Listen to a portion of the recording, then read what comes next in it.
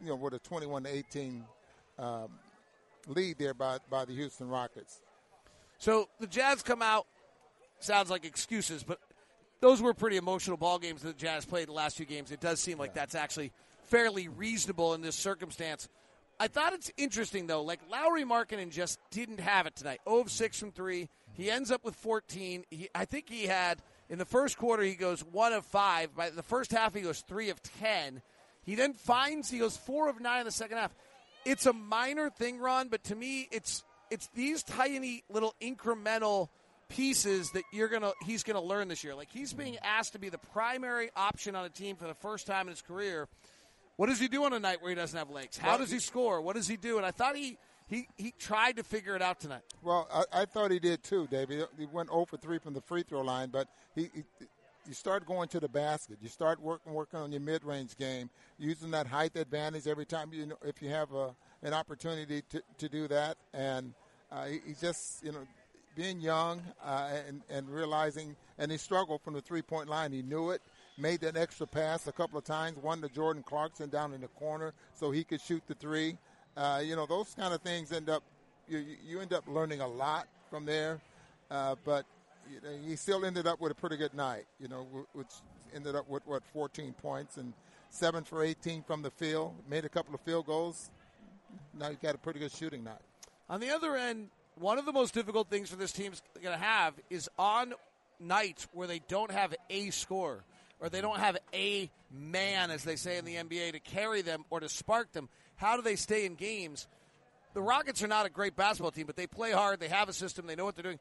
I thought the Jazz did a nice job tonight of staying in contact. Like, they were in the game the whole time, so you still saw the effort. You still saw the relentlessness. Yeah. You still saw all the feature of this team. They only led tonight for basically one possession the entire night. There was 2 lead changes the entire night. The Jazz took a lead, and the Rockets took it back, and that was it for the whole night. Jazz did not lead except for one possession in the third quarter of this game. Playing like the Jazz did, if they were playing the Golden State Warriors or something like that, they probably would have been blown off the floor. But this is a young team that's struggling there as well, and gave the Jazz a chance to stay in the basketball game to win it. Now, you look at the fourth quarter, the Jazz 15 for 27 for 56%. You take that any night, but look what they gave up. They gave up 11 for 16 shooting for 69% there from the Houston Rockets. And so you're playing uphill, and you just couldn't get it done. Actually, let's get into that a little bit. This is a great point, Ron. Mm-hmm.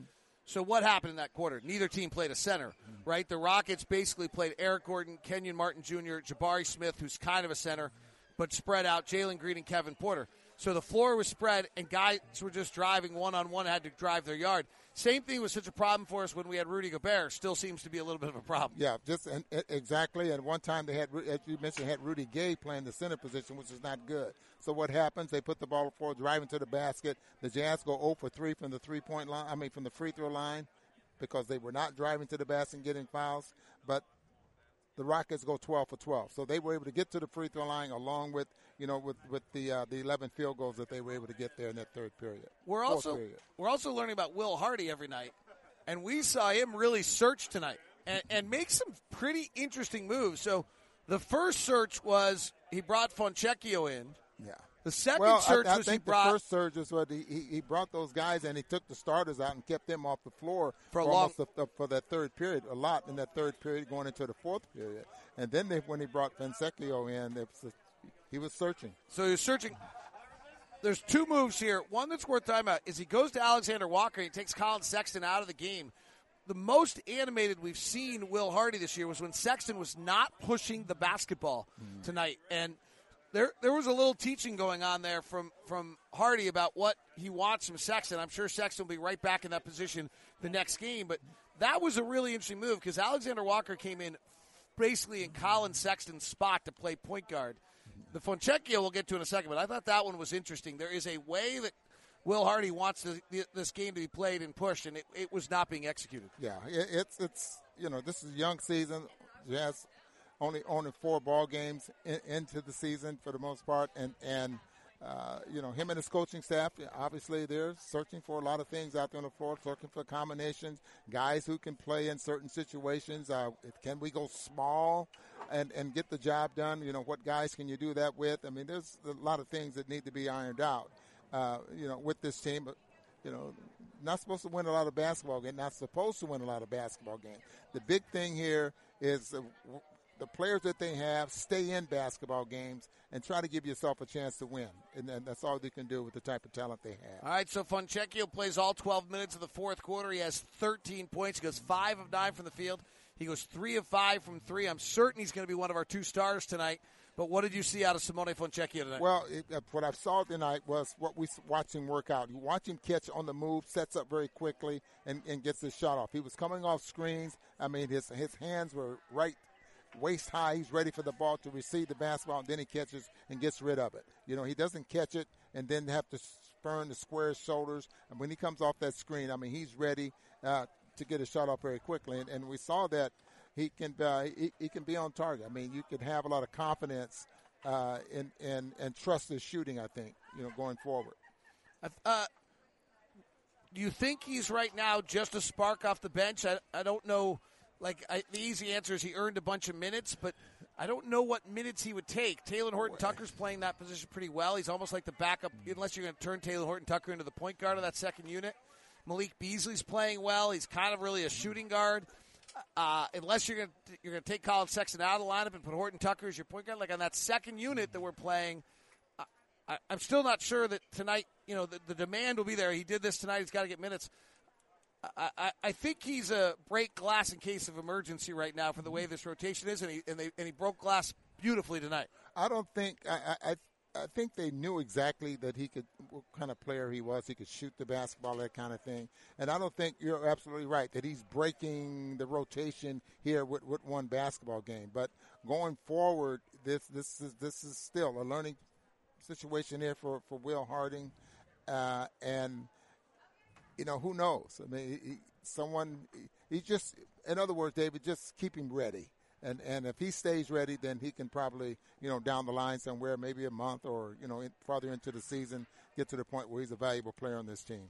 I ''got to say, Taylor Horton-Tucker is one of the most unique players I've ever seen. I don't have any idea what he is. He had 9 points, 5 rebounds, 3 assists. He's like a 6'4", 240-pound point guard. Yeah. He's got these 7'1" reach. He makes these defensive plays. He's not a natural shooter. He's not a natural passer. But he's somehow effective. He's a guy that plays best with the ball in his hands. Now, you just mentioned that he had, 5 assists? Is that what you said? I think he had 3 assists tonight, 5 rebounds. He had 3 assists in 17 minutes. Ended up with 9 points. He's a player that is a driver. Not a very good three-point shooter. Have not seen him shoot very many mid-range shots. You've seen him get into the paint and maybe turn and shoot a little fadeaway jump shot. But Jason Kidd used the term a late passer in one of the coaches' interviews. Talking about LeBron? No, he was talking about Luka. Oh, yeah, he was talking about Luka. That's right. Yeah. That might be what we see in Tucker, that – you know, he's a late passer, meaning when he gets in trouble now he looks and can find the open man, or quick enough to find someone cutting to the basket where he can get an assist or something like that. But he's more of what Jordan Clarkson was last year. He said, I mean, that head is down and trying to get to the basket. Well, the Sexton Horton-Tucker combo, I called them the running backs today, or the backfield today. Horton-Tucker's the fullback, Sexton's the running back. The only problem is running backs don't give up the ball. Right. Exactly. Right, and right. Both of those need to fumble every now and then. Right. That's where the analogy falls. All right, who's your 2 stars tonight, Ron Boone?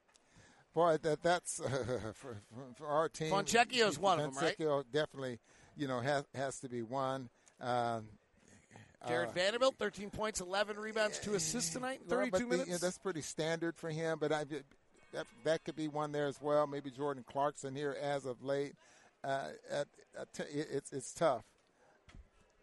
Rudy Gay did not have a good night. Walker Kessler struggled tonight in foul trouble. Mike Conley battled through the night. Maybe Mike Conley could be considered a star of the night, only because playing on the back end of a back-to-back to show leadership, be the captain of this team tonight, and kind of show how seriously he's taking the season, might be as important a message as he sends to anyone all season long. If you had to give out 2, I'd really want to give out 1.